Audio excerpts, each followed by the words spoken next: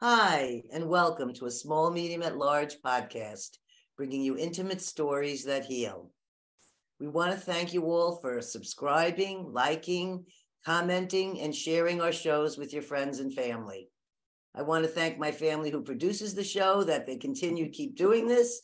I think this is going to be show number 50. I'm not sure exactly, but pretty close. It'll either be 50 or 51. So we've come a ways. We're really happy with all the interesting guests we've had. So let me tell you about the two special guests we're having today. Christina Donnell, PhD, is a classically trained clinical psychologist, author, and spiritual teacher who studied Eastern traditions and the shamanic energies of the Q'ero Indians of Peru for nearly 3 decades. She has experienced a lifetime of what would consider phenomenal occurrences, including her own near-death experiences, deep transcendent state of consciousness, and interdimensional communications with beings who have crossed over from their human lives. She is the founding director of Winds of Change, a Minneapolis-based educational organization offering programs that cultivate humanity's evolving consciousness.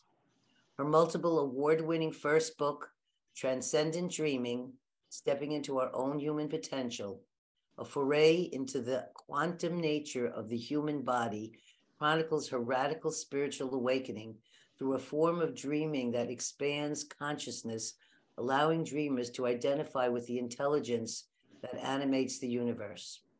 Her most recent book, Encounters with Living Language, Surrendering to the Power of Words, awakens readers to the intrinsic energy of language, where we can experience its multidimensional transmissions, connecting us to the oneness that underlies all of life.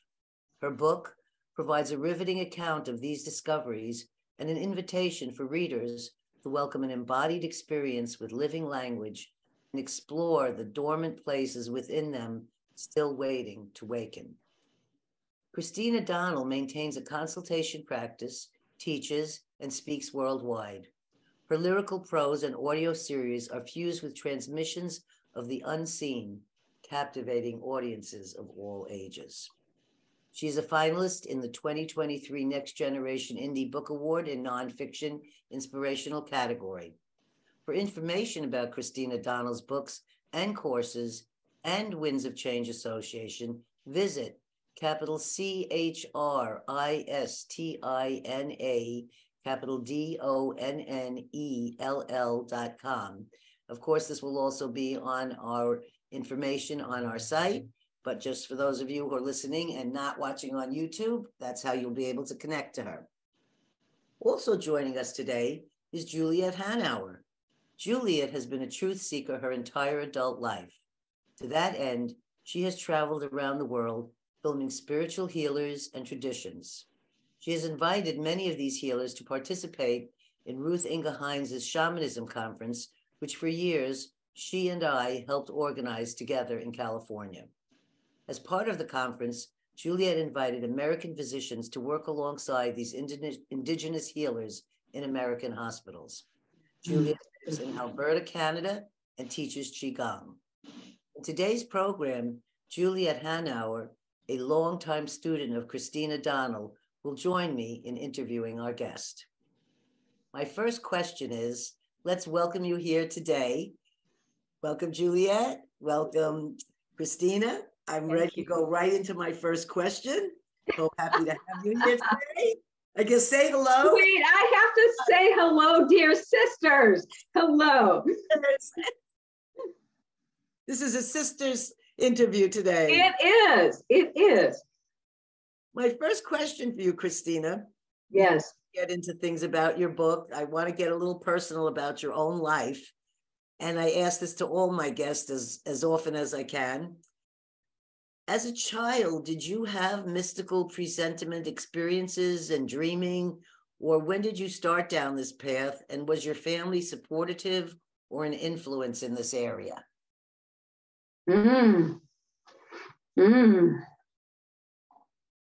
Okay. I grew up in Detroit during the civil rights riots. Born in 1962. 1968. My father was a Detroit cop during the civil rights movement. I recall being at a gathering while all the police were putting on all their riot gear and holding my mother's hand. And I felt the palpable fear. And at the age of 5, I would go to bed at night, probably born into the world with a mystical temperament and lucid and transcendent dreaming. I would go to bed at night and get my comfort from sitting on the lap of an African-American woman, full pendulous breasts, full-bodied, singing spirituals.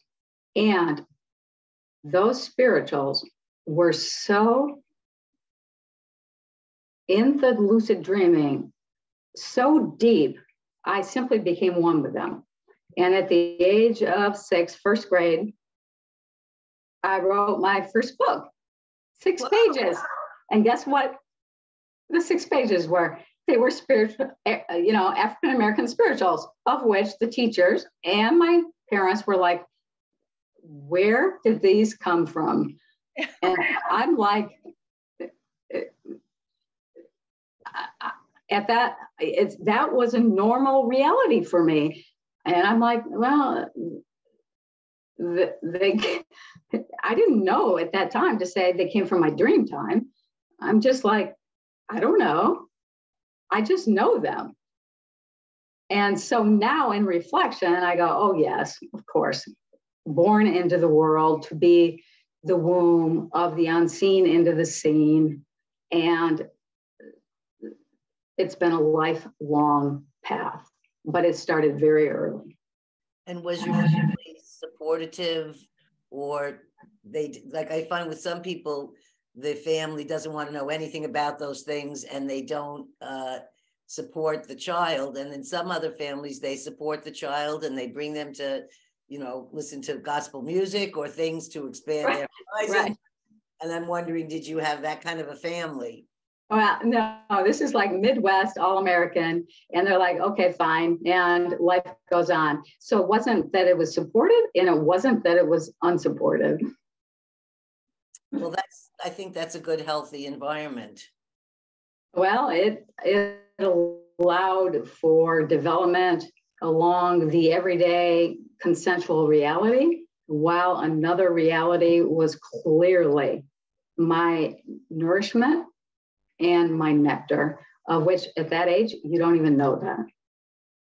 I wonder if your father was intuitive at all or anything, because we find some people that work in the police departments seem to have gut level and intuitive experiences and follow them. Others are just being a policeman, but some have an actual inner gut level experience being a police officer.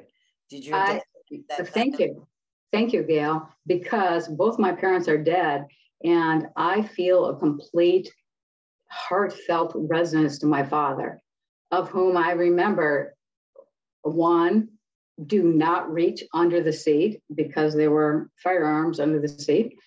And 2, his absolute emotional response to pulling someone over, a young man with a young family, on December 24th, New Year's Eve, for a DWI, and him like really kind of, he wasn't crying, but the dismay of having to be an officer.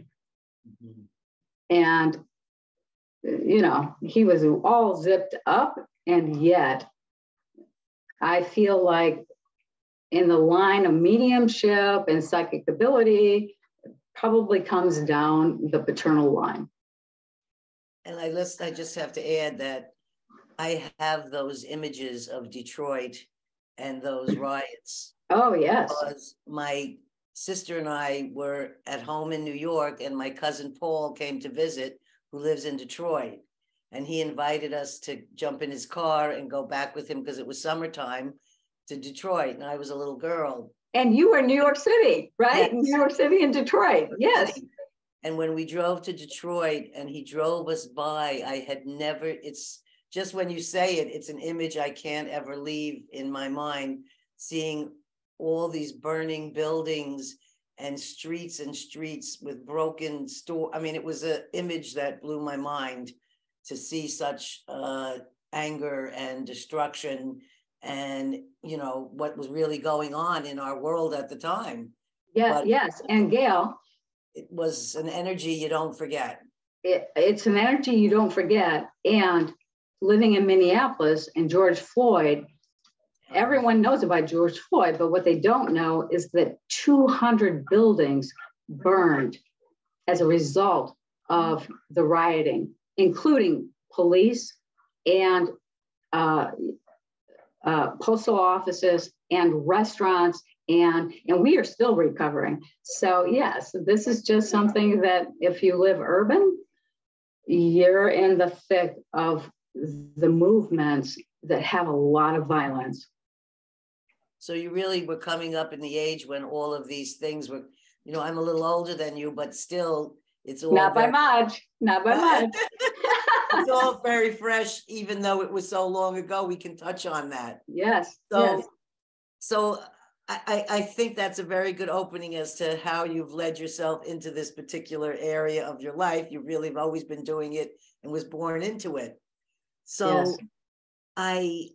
I'm going to ask one question and then I'm going to let Juliet start in about your book.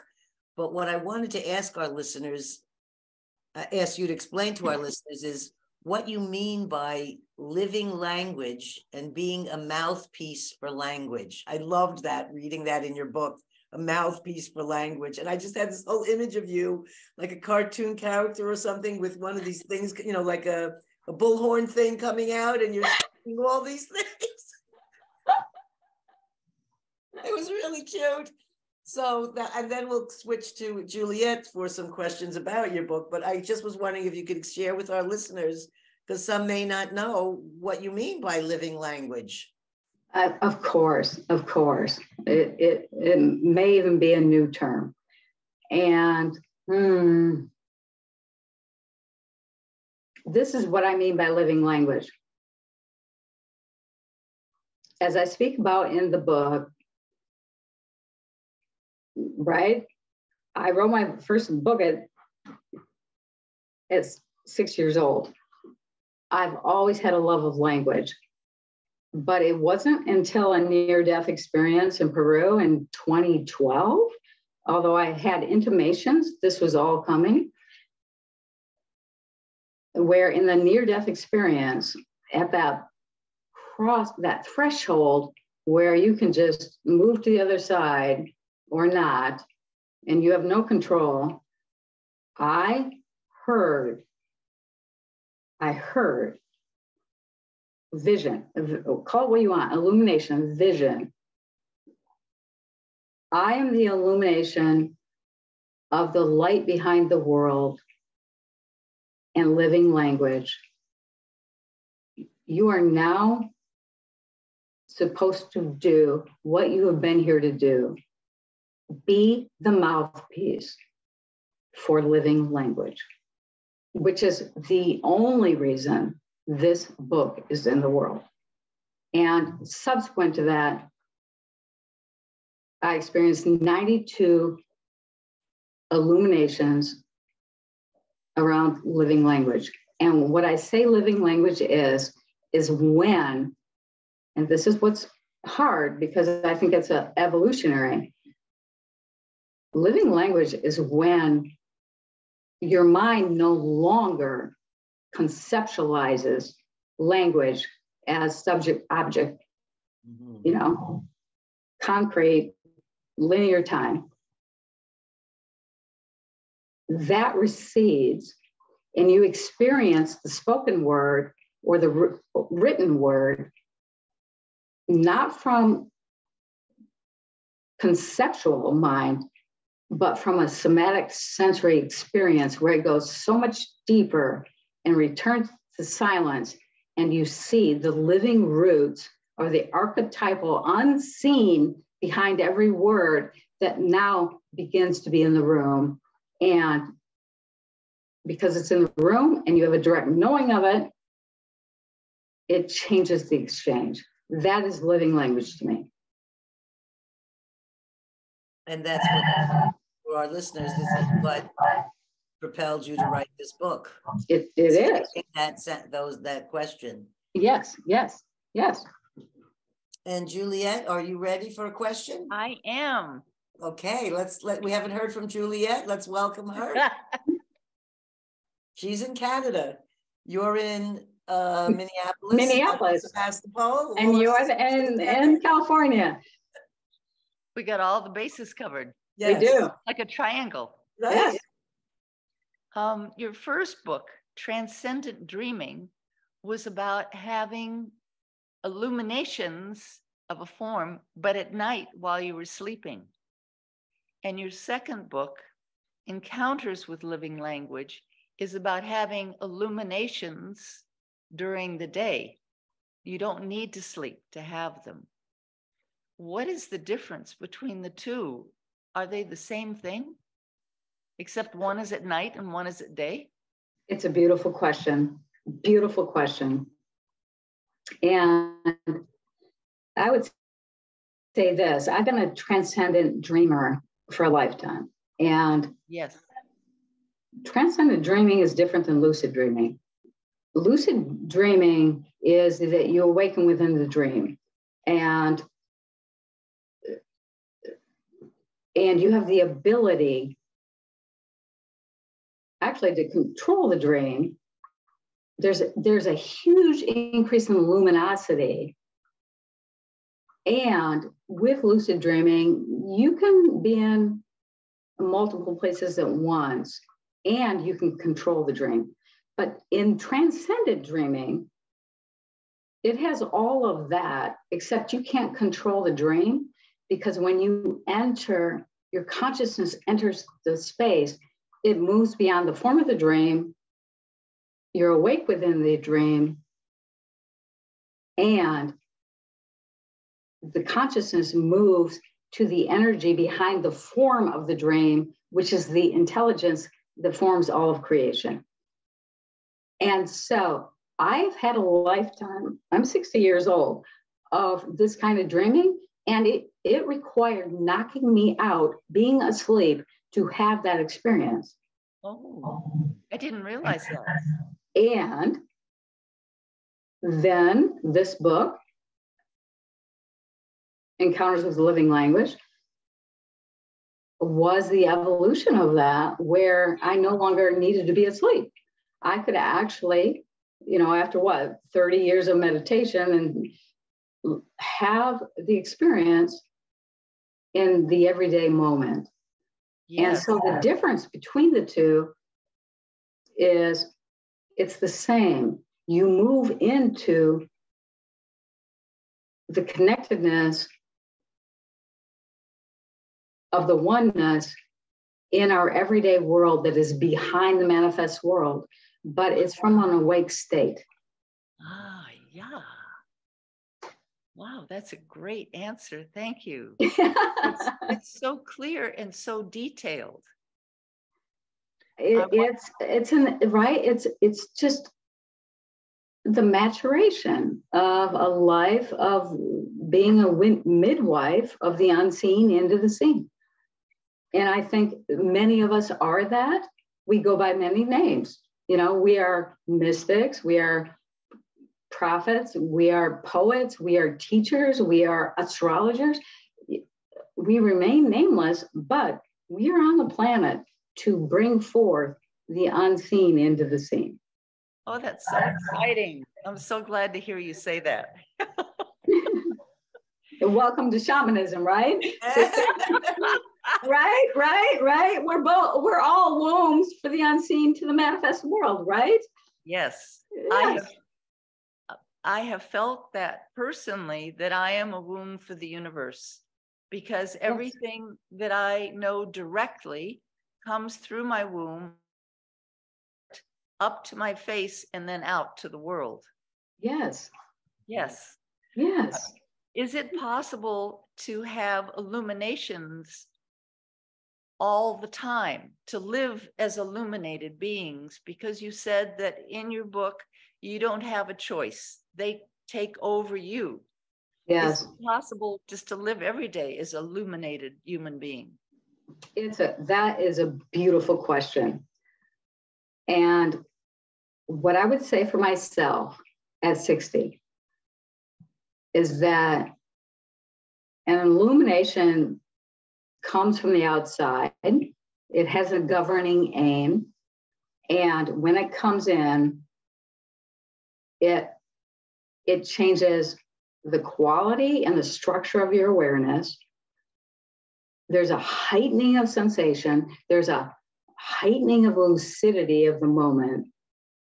And it unfolds. And whatever unfolds is not through the conceptual mind, it's through the somatic sensory of the body. And then because of that, there's an expanded consciousness, and you can have prophetic, clairvoyant, telepathic moments, right? That's an illumination. And I have no control over when they come. But I'm going to say this. We have a younger generation of autistic children, non-speakers, adolescent and young adult, that are learning something called letterboarding, where they can actually have a conversation of what is going on in their consciousness. And it's extraordinary, because I do think they were born onto the planet living from this place. Wow. And I might say, Wow. It's such a hard place to live from. Yes. That they're not adaptive, right? In the term we call adaptive in our consensual reality under our, power lines we all live. So we call that not adaptive. And yet, as they start to speak, they're absolutely talking about as individuals, although they don't easily see that they've individuated, they're talking from quantum space. They're talking about their awareness can be in multiple places at once. They have been non-speaking for 15 years and are barely functioning. And yet, when they start letterboarding, parents begin to know, they know 5 or 6 languages they've never been exposed to. They have knowledge beyond the everyday linear world. And to me, this is the extraordinary beauty of how human consciousness evolves.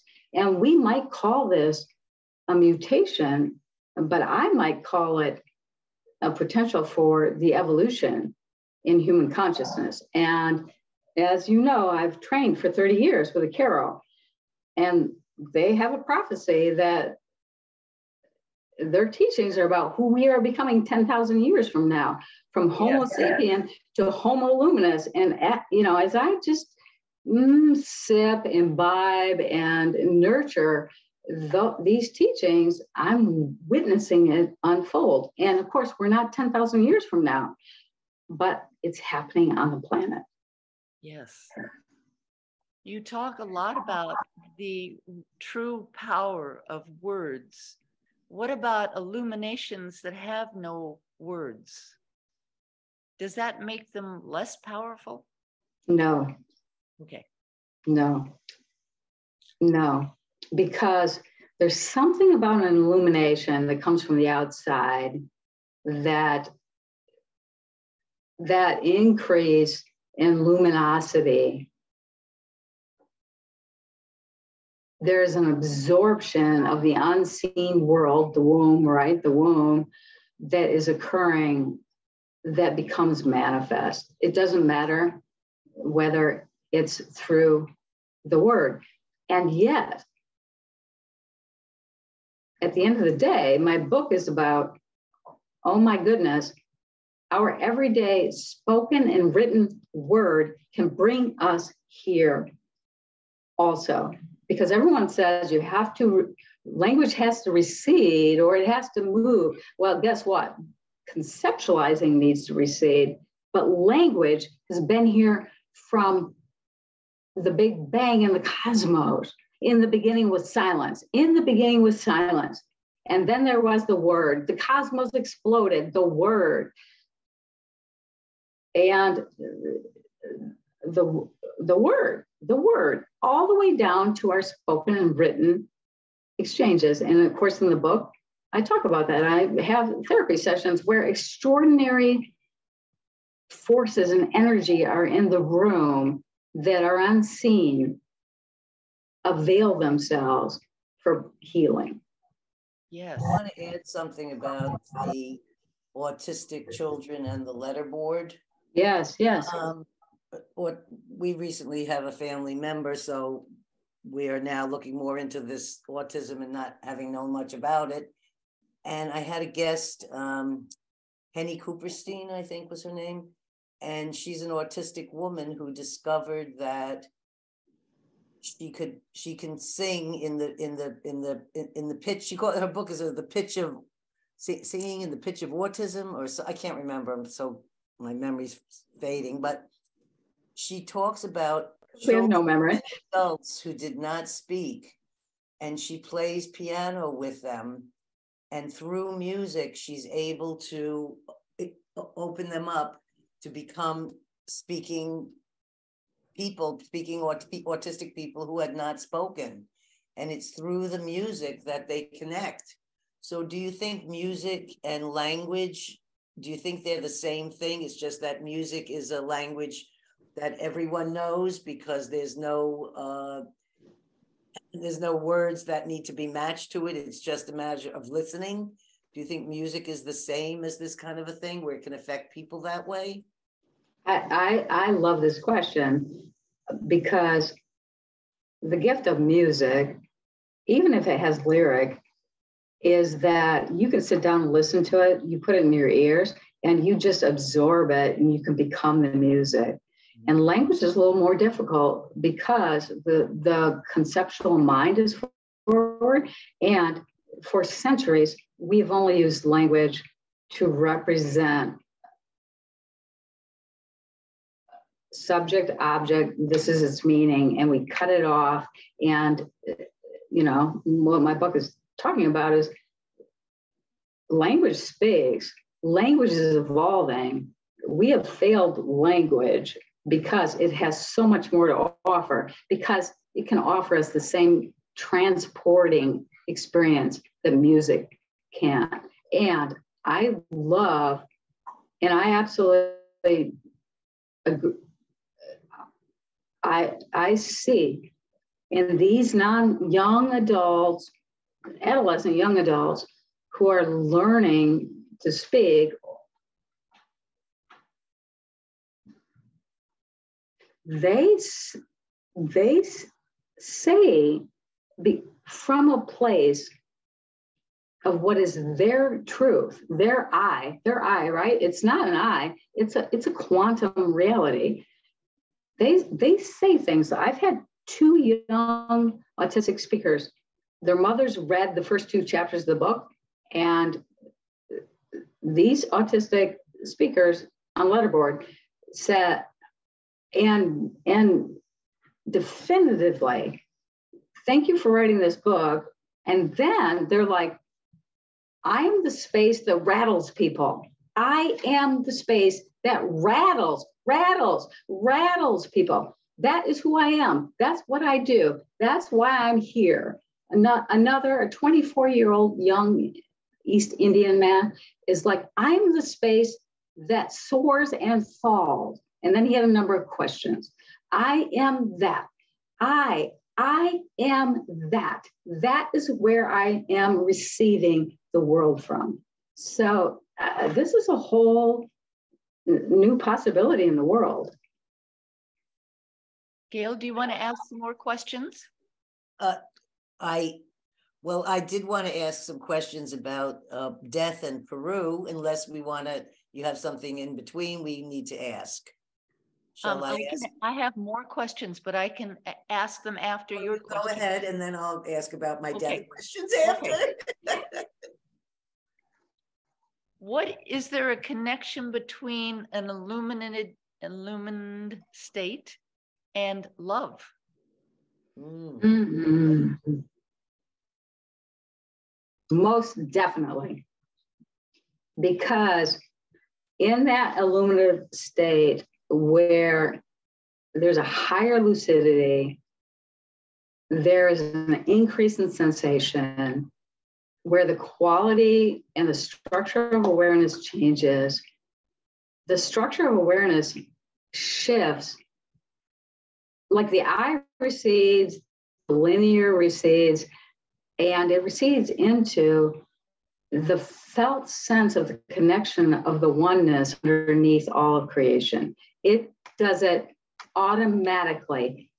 Illumination creates that experience. And that's why I say illuminations are just an extension of some evolutionary process that is working through different people to be on the planet. And it is not the norm. It's probably what, 5% maybe? You add the autism spectrum in there, but there are many of us who have been the precursors for this.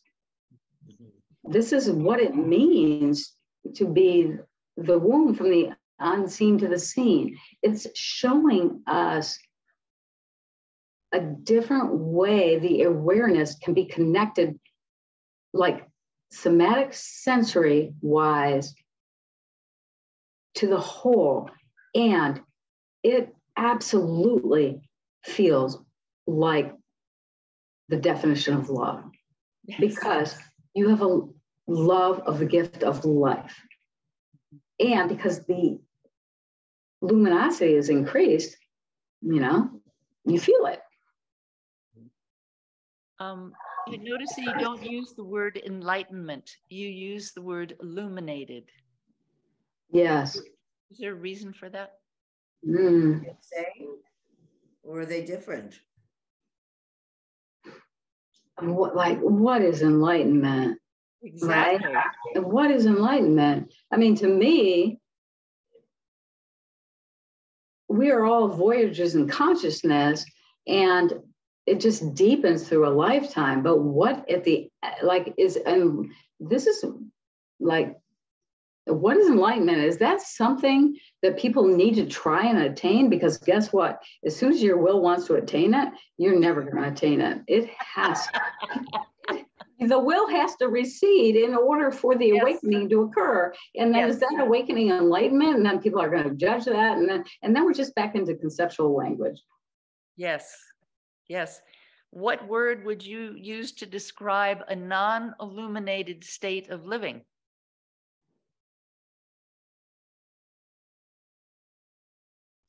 Well, that's a great question. Isn't every state illuminated to a certain degree? Not everyone.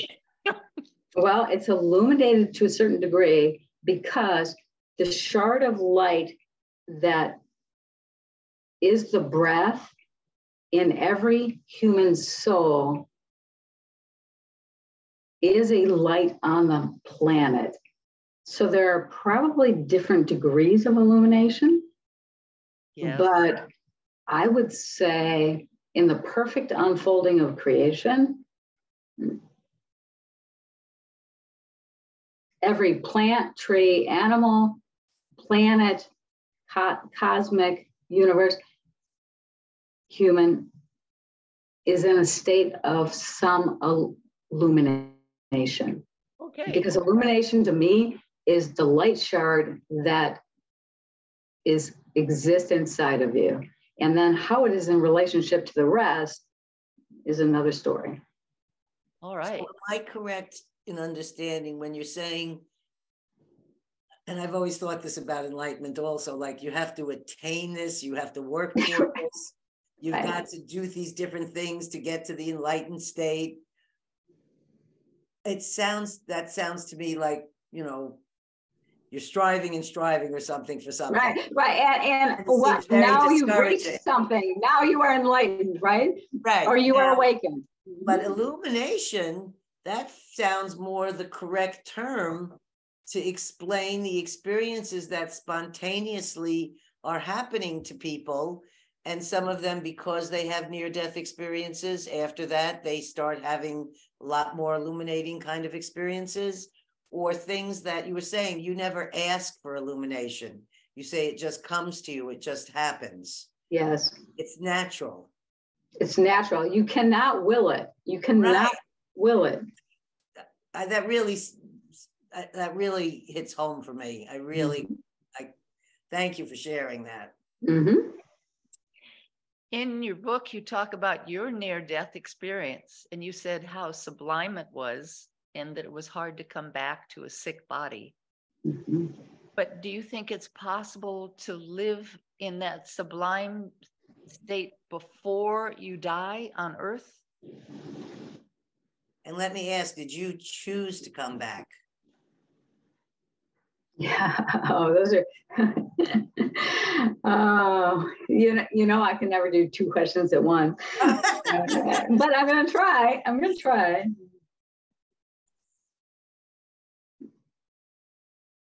I absolutely, like, I have no control over an illumination. I have no control over transcendent dreaming.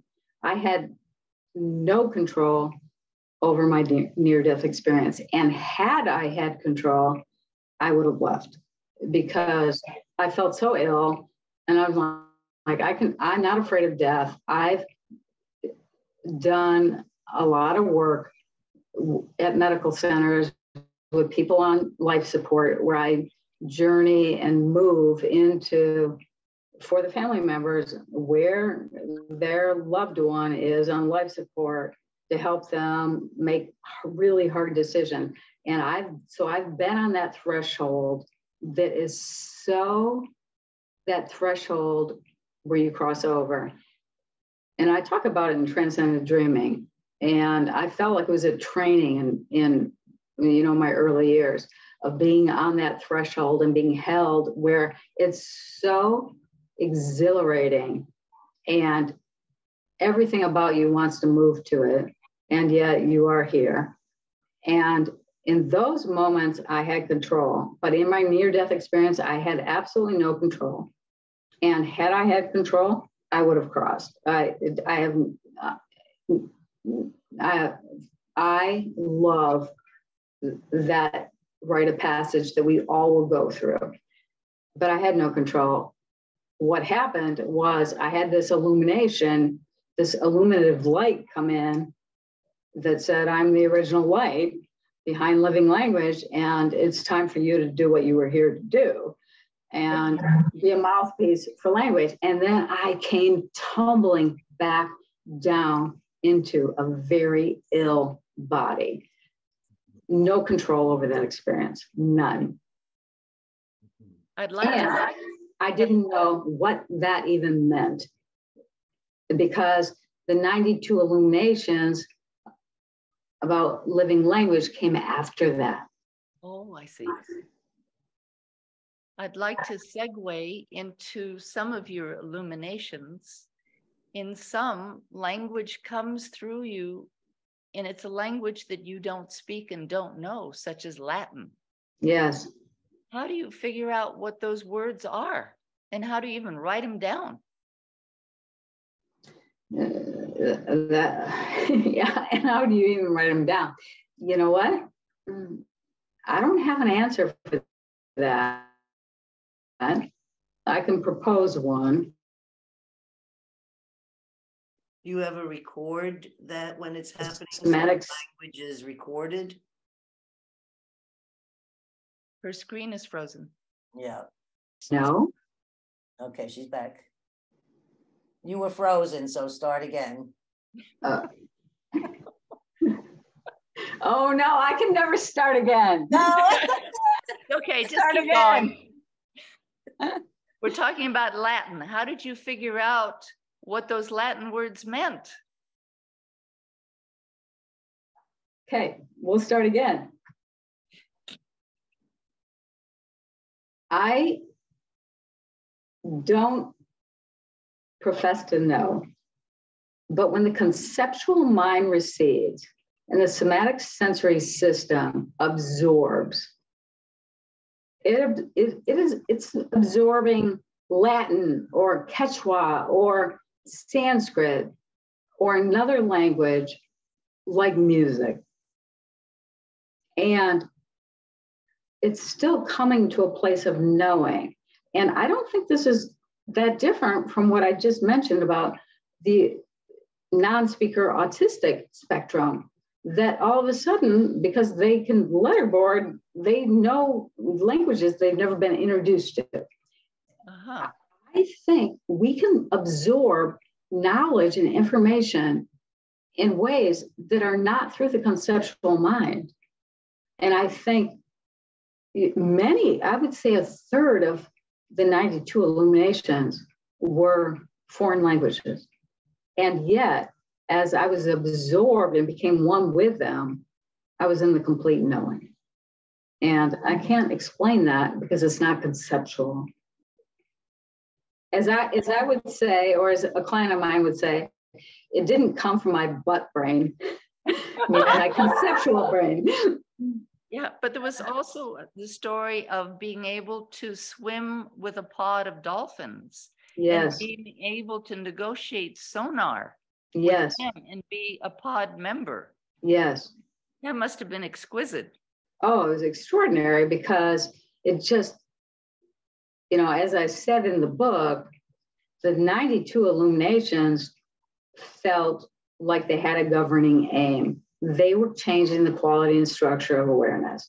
I didn't know that early on, but after 40, you're like, something is definitely going on.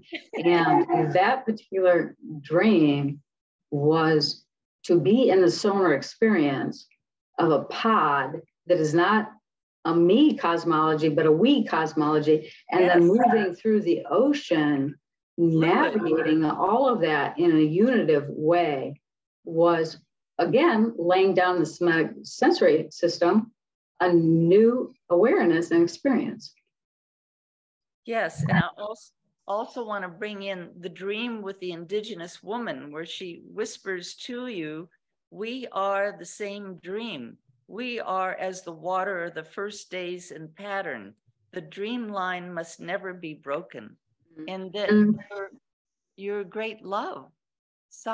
Do you pronounce his name Santi? Santi, yeah, Santiago, Santi, yes. Yeah, so he was also sitting next to her while she was telling you this. And yes. What does that mean to you? And when we say sitting, we're talking that both of these are people in spirit, correct? Yes, yes. Okay. There's an illumination. An illumination. Yeah. And Santi was there in my near-death experience. Yes. I want to ask something about this speaking in other languages, because I've had those experiences.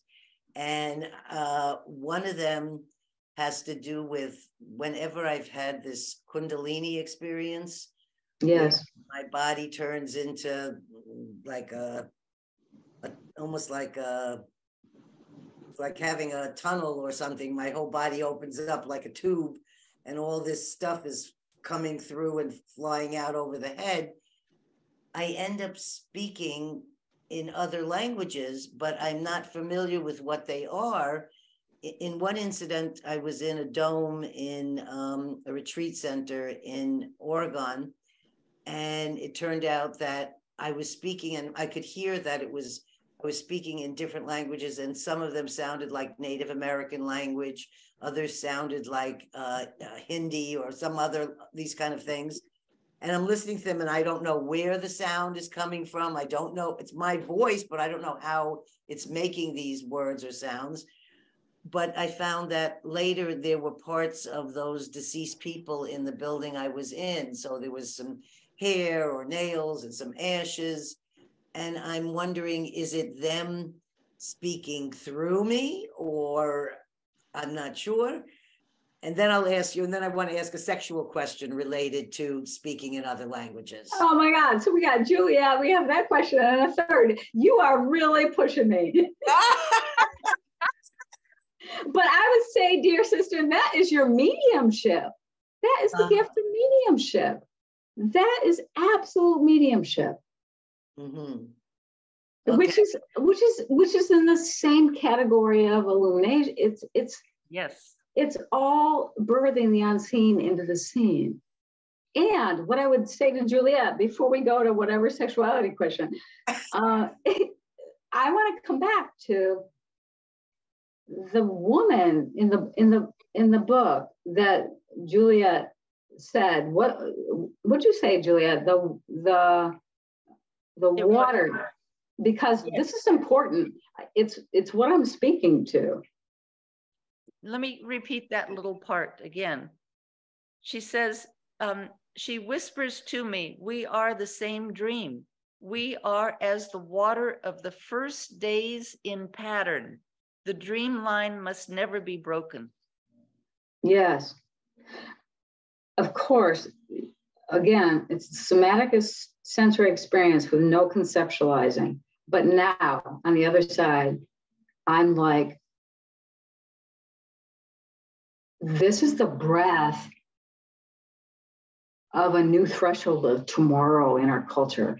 It is the evolution of human consciousness. Mm-hmm. Like I said, the autistic spectrum is a part of that. And then there are many of us who are the bridge bearers for centuries. But as the Carol would say in their prophecy, we're moving from Homo sapien to Homo luminous. We are the beginning of a new pattern. Mm-hmm. We are the beginning of the quantum nature in the body.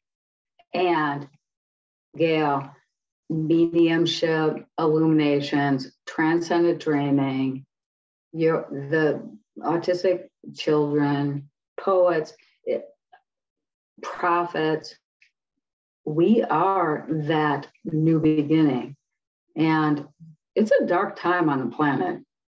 Yes. It's a really dark time on the planet, but we are here as that new beginning. And however she said it was so beautiful. We are the same dream. We are the pattern before the pattern.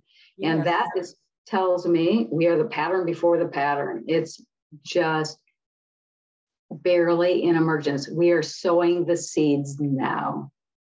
And also it implies some urgency. She said, the line must not be broken. Yes, yes. Yes.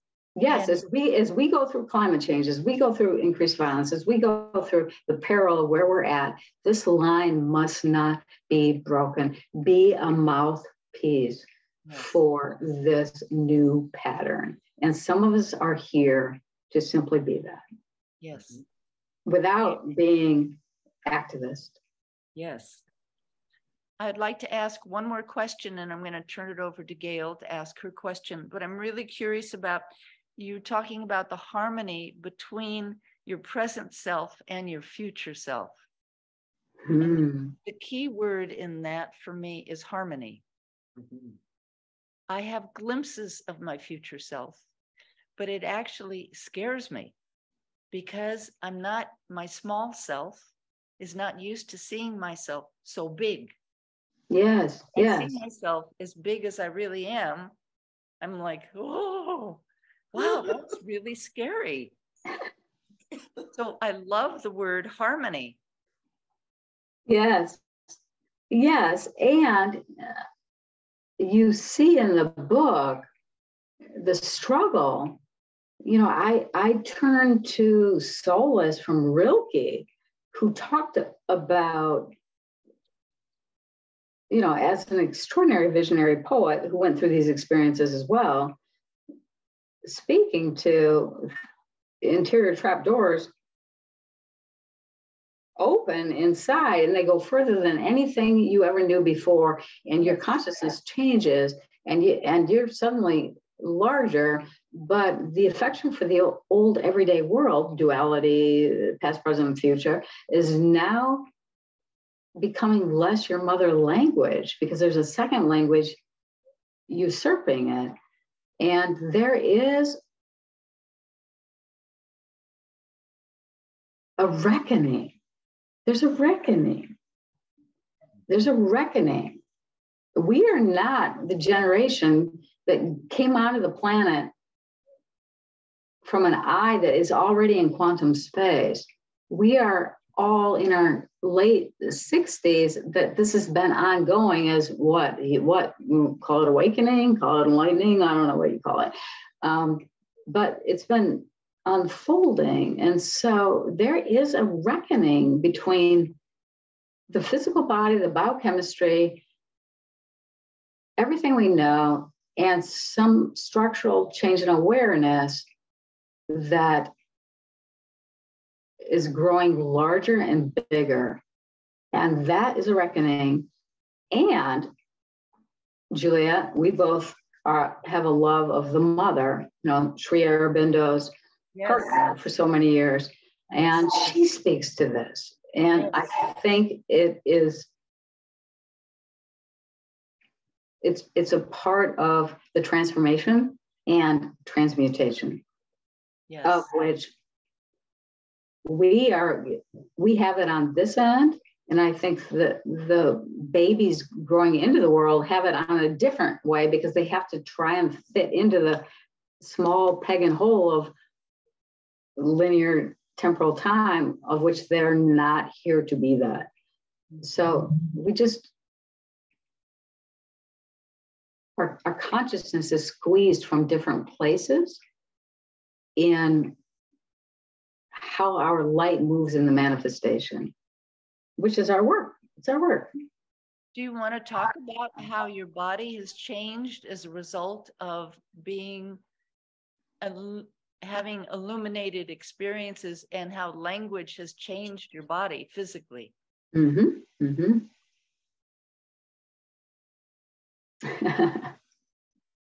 Well, I am 60. I'm an old athlete, like elite athlete. I was competed at the national level in martial arts. And I absolutely have I have multiple surgeries in my body, but I am so embodied, and I have no arthritis, no chronicity in my body. So I'm like, that's interesting, until I do, but I don't. And I would say this, there's something about the illuminations that, oh my goodness, I can eat anything, because I think I'm burning a lot of energy. So I can eat anything. And I always have easily eaten anything, but I can really eat anything now. Wow. I know, it's just a bare fact of being in the manifestation. But the bones, the tissue, what have you, right? It could look different. It could look like they're stretched in some way. And that has not been my experience. That's not to say it couldn't be somebody else's experience, but not mine. I wonder if it has to do with, I've had a lot of people talk to me on these shows about frequencies. Yes. I'm wondering if when you're having illumination or these 92 experiences, your body is vibrating under a different frequency, and that frequency may be prone to making a healthier, arthritis free or situation. Right, or inflammatory free, right. Or in another person, it could be the opposite. That frequency, doesn't get laid down in the body as easily, and there's a fight. I don't know. I don't know, but what I could say with the question is, I feel quite fortunate at my age to feel as though every day I get up and I have no ache or pain. And Yay. yeah, but I'm not saying that has it's just how it's worked in my body. And of course, I came into the world transcendent dreaming. So that may have been a mother language for the body all along.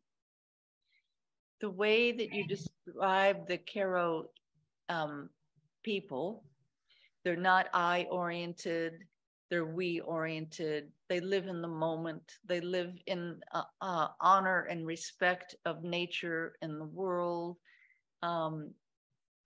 Many other qualities. Yes. Are there any people left on the planet that could model that for us? The Karo are no longer a community. I agree. They, in the early 90s, released their prophecy that they're dying out, and they are indeed dying out. As you know, my godson died, and there have been multiple deaths in my 30 years of the masters. So even the young medicine people are not carrying the oral tradition. They are dying out. And there are not many people who live in that space. I think of the Aborigines, New Zealand, Australia, who have that same somatic sensory felt sense movement, but they don't have the construct of time the Karo have and have had. So it's a very unique window. And it is, like many things, going to fall away. And yet there are some of us who have deeply experienced it and have embodied it at a deep love that may be a mouthpiece for it to move forward. And I think that is why they released the prophecy, because they knew they were going to die out. Do you see yourself as a lineage holder of the Karo tradition? That is too conceptualized for me. Seems like you're the only one left who was in that culture. It's too conceptualized. There are many who have been wedded and beloved to them, but as teachers in the world, they all have their own agenda and I would say this: a seed has been deeply sown in my light body of this tradition, of which I illuminate. Thank you. Because it's so beautiful. Yes. I see that in you. Yes. I really see you. I know you do. Gail, you want to ask your question? Well, I have a couple of questions. One of them has to do with the intimacy that you had with this. I feel like I'm sharing this experience with you that I don't have a lot of sisters I can say that we can talk about this with. Yes, it's a sisterhood. Yes, but we're going to talk about sex, right? Yes, two different aspects of sex. The first being, what was it? I'll tell you what it was like for me, and I'd like to know what it was like for you to become in relationship intimately with someone who's an indigenous person. Yes. Living in, so for me, it was a Huichol Indian man whose name was Miguel.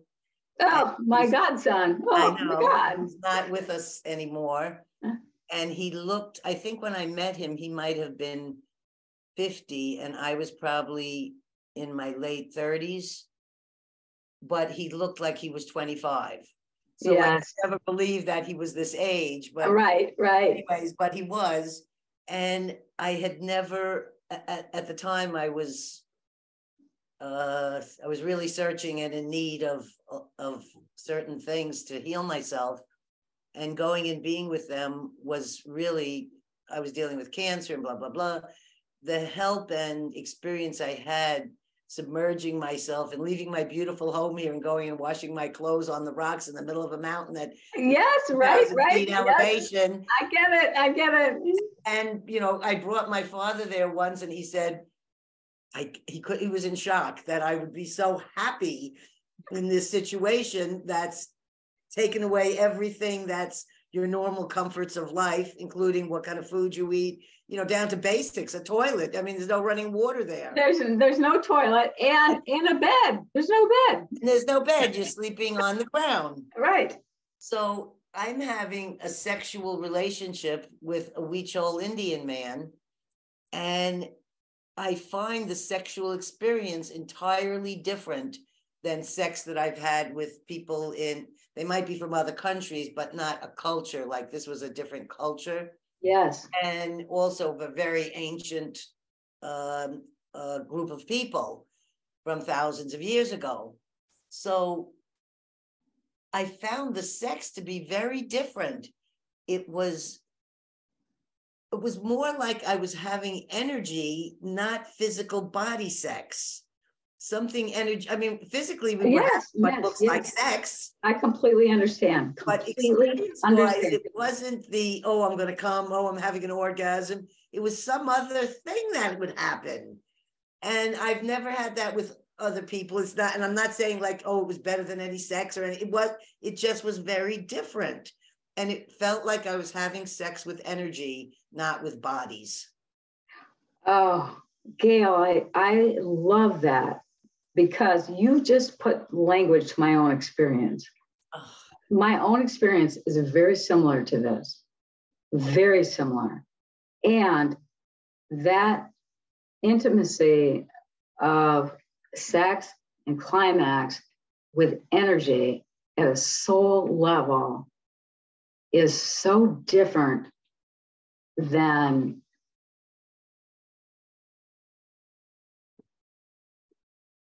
our everyday sexual experience. It's so hard to put language to it. And when you don't speak their language and they don't speak yours, I didn't speak Huichol. He doesn't speak English. It truly is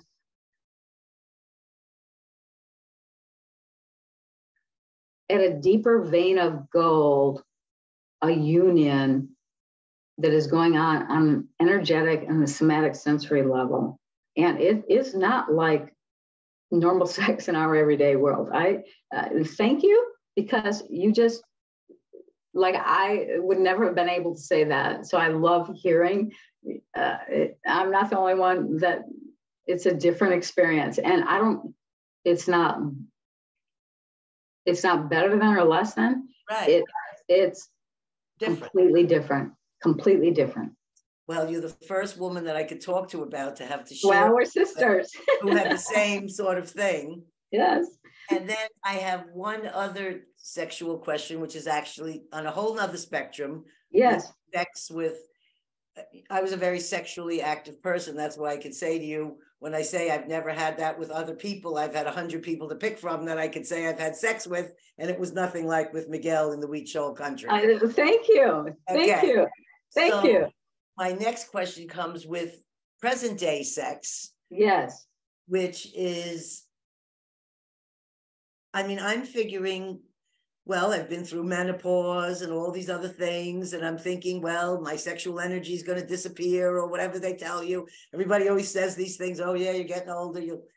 I think I remember my first husband, when I was telling him I was still having sex, he said, "You still do that?" You know, like some people don't even think as you get older, you're sexual. Oh, and then there are people in their 70s and 80s who are having beloved sex. So right. So that's me. And I'm planning, if I make it into my 80s, I'll still be having fabulous sex. Good for you. But good for you. The first time I have, and I don't know if it's because it's monogamous, I don't know, but I ended up with my husband, David. He's the only person I've had sex with for the last 30 years. The 30 years prior to that, I had so many different people. Yeah. So I don't know if this has to do with it, but this has to do with language. And the question is, and I haven't had, I've gone on porn sites. I don't see this. I've asked other people. They don't say to me, oh yeah, that happens to me too. But I have a feeling you'll have some information for this.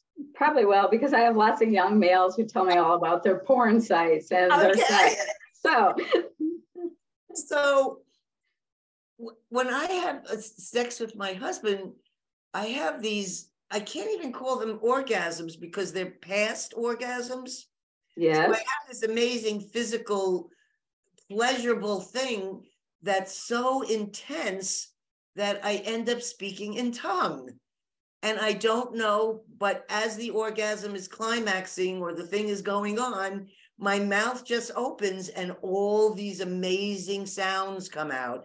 And my husband keeps saying, if I'd only have a tape recorder right by my side at that moment, you know, because he's the only one that's my witness to that. I'm not making this up, you know, but I have long conversations that I don't know who their words are. I don't know what language it is. Gail, this is the window and opening to the mediumship. This is the illumination. The sex is the liquid light that is opening up your mediumship. How beautiful is that? I feel like I want to share this with other women because I hear women say, oh yeah, I'm not into sex anymore. Oh, I don't like sex. And I'm like, you're missing out on this amazing experience. And it can't be, and I didn't have that in my teenage years. I didn't have that in my early 30s. Yeah, there's so much self-consciousness that happens. But there's something in this union that is opening the liquid light of sex to the illumination of where your mediumship gets to flow. And that is extraordinary and a gift. Mm-hmm. And it's different, right? It's different. Very different. I asked a Mongolian shaman about theirs because I wanted to know, how did shamans relate to sex? Because I'm interested in sex because of my experiences. And everyone should be, right? We're sexual beings. Liquid light of sex. It's our light. I love that word. It's our light. Well, I got a lot of that one. Anyway. So she said to me, and I felt so much better after she said this. I said, so what is your sex life? This is the woman who initiated me as a Mongolian shaman in 2012. And I asked her, what does she, with an interpreter, how does she experience sex? And she said, one sentence, a shaman must have a sex partner that's 20 years younger to keep up with them. As we would say in our culture, a cougar.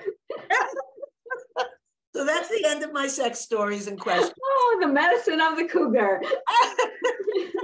And I want to say we have about 15 minutes left for our show. And I want to make sure that we get all the questions that we can possibly get in. But those I don't know.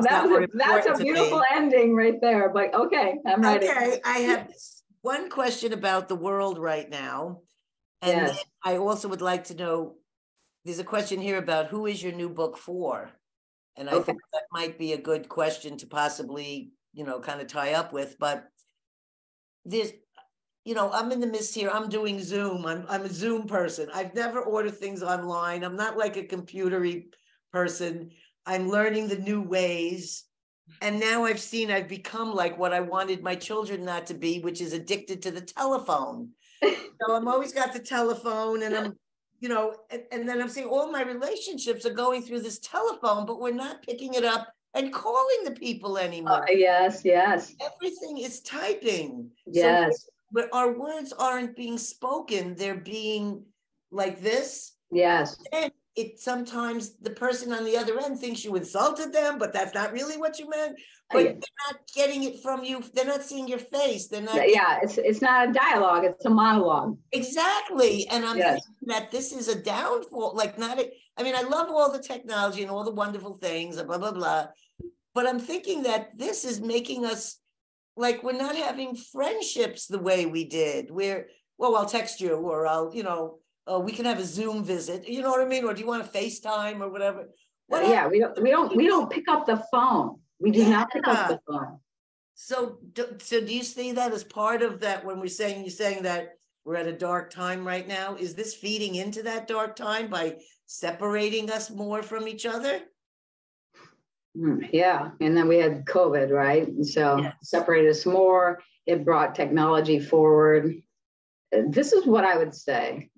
I could go down a line that from them, starting with the millennials who only know texting, that don't pick up the phone, that truly as a genre are short of some social skills because they are transactional. They are not relational. They're not heart-based relational. And the Gen Zs are a little better, but we are down a line with technology. And we have artificial intelligence now coming up, which is just going to keep us down the line. So I could say that is a peril, but I could also say this. There is something like my young men, Gen Z and millennial engineers who are into AI, who are obsessed about it. I'm watching because I'm like, oh gosh, I just don't even know. This is not nature-based. So I'm so nature-based. I have a little bit of but I always remain open. I'm married to AI. but what I'm witnessing is the quantum nature of their brain is being awakened through this technology. Through AI? Yes, through AI. And even the gaming, like all of these young men are all gamers, and whatever the gaming is, I'm like, I have a young man that I had to see through a head injury, and I have monitored his progress through his obsession with gaming. And the more because I know nothing about it, the more he talks about it, I'm watching how his awareness can be in multiple places at the same time. And he's exceedingly bright. But it's given me pause to have a strong opinion about technology. I hate technology. This is the first Zoom I've done in 3 years. I have an allergy to technology. And yet I am witnessing in this younger generation the quantum possibility of their consciousness awakening through technology. My concern is, what about connection to nature and the rest of life? And is this just some weird time in the manifestation where we don't get both? We just don't get both. But it does work. It worries me. And we're going to go down this line. It's really clear we're going to go down this line. And I'm always going to be here to come back to the oneness and connectedness to all of life. I'm just going to be the megaphone for that, because I think we have a generation that is more disconnected. And I live urban, so I might feel that more, but I doubt it. I think there's a disconnection. And yet there's a quantum nature unfolding in the mind with technology. Well, I've experienced some of the younger people in my family. Yes. Really young, because I have them come, and when one of my nieces has a baby, I plant their placenta under a tree here, and they all have to come and put up with I love it. Shamanic ceremonies. And I just did one last week for my mom, who had passed on the Yes. And we went to her gravesite, and we all were there as a family. There was 22 of us, ages 2 years old, up to me, when I realized I was the oldest one now on the West Coast. You are the new ceiling. You're the new ceiling. And our group are, New Yorker, Jewish New Yorkers, a lot of talking. It's very hard to get them to be quiet, but they actually were quiet and went in a circle. And I said to them, I just want you all to close your eyes.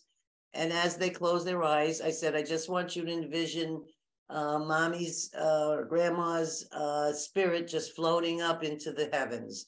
Just imagine her floating up into the heavens. And I played my jaw harp and smudged with sage that I'd grown myself. So I feel really connected. Yes, yes. Her grave with flowers, all from my garden. And I brought pottery that I put the flowers in that I had made.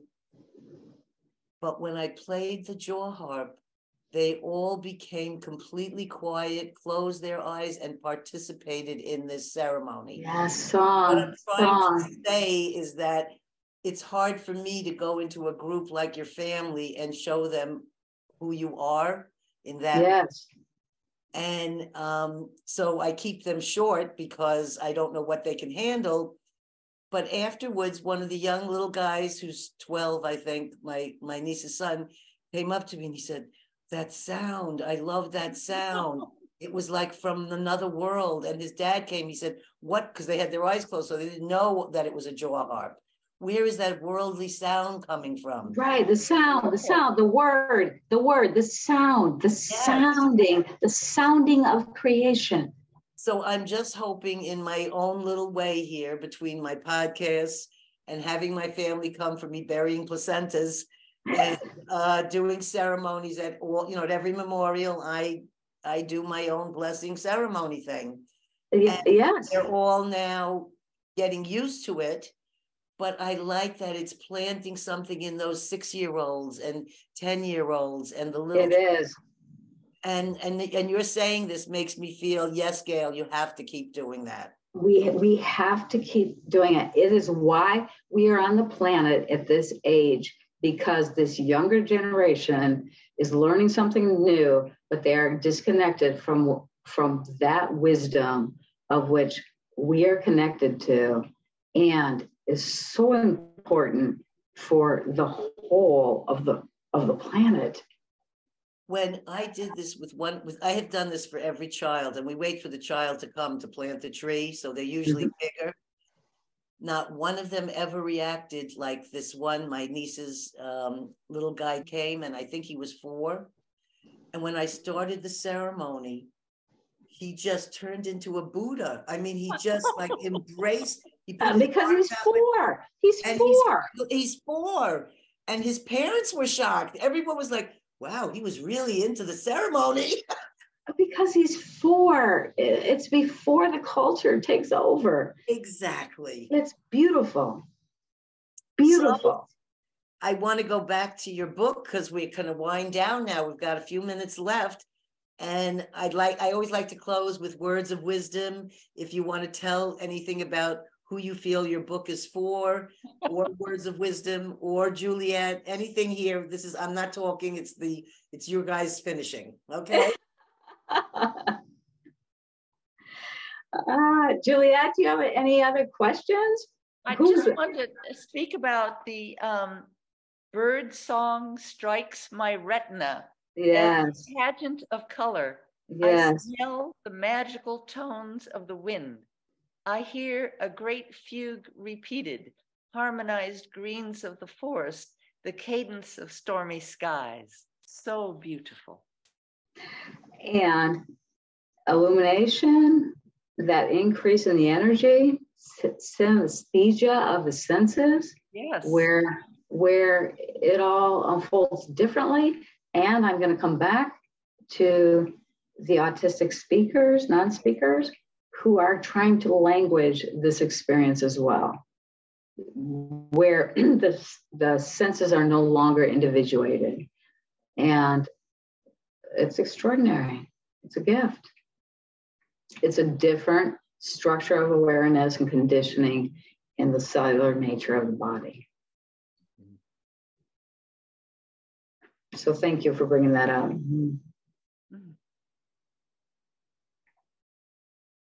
So who is your new book for? Who is my new book for? Yes. I have it right here. I know it's for me. I ran out of water. it is for everyone. Whoever has experienced from the spoken word or written word a line that there's full body chills, the hair goes up on your neck, where your somatic sensory system absorbs the line. That is who this book is really for. And it's for any writer that wants to speak from a deeper place where the word has more power. Mm-hmm.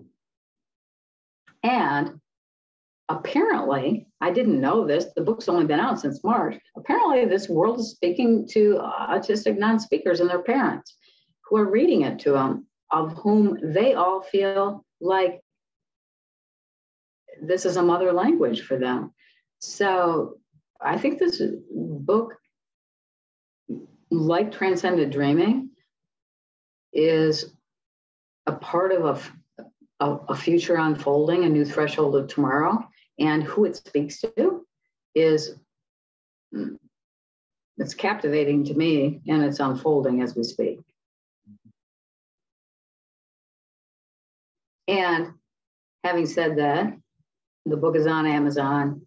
It's at our website, ChristinaDonnell.com, the Winds of Change books. And for those of you listening to the podcast, this is what sowing seeds of consciousness as farmers is about, sowing these seeds of love. And the book is one of those seeds. It certainly is. Thank you very much. Everyone, are we good? So much. I've had just an absolutely, I feel like I'm glowing from the conversation. So I love being with my sisters. This is so much fun. I feel like we're in San Francisco together, all of you. Well, if you're ever coming, I know you're so busy. Do you do teaching anymore? Are you doing? Not really. Yeah. You know, who knows, but never not know. Really. I can do this now. So I'm gonna close our show now if we're all ready to say so long. All right. Okay, so just stay right there and hold on with us. And I love both of you deeply. Thank you. Gracious. Pow. What a gift to be together. Thank you. Yes. Yeah. Very fun. Very fun. And it shows years don't matter when we haven't seen each other. The connection. I know. Like seriously. Yes. So I want to thank all our listeners for joining us today on a Small, Medium at Large podcast. Remember that stories can heal, and share your stories, because you don't know what other things you're going to learn when you share stories with others. Have a great day, and we look forward to seeing you at our next show. Bye. Bye.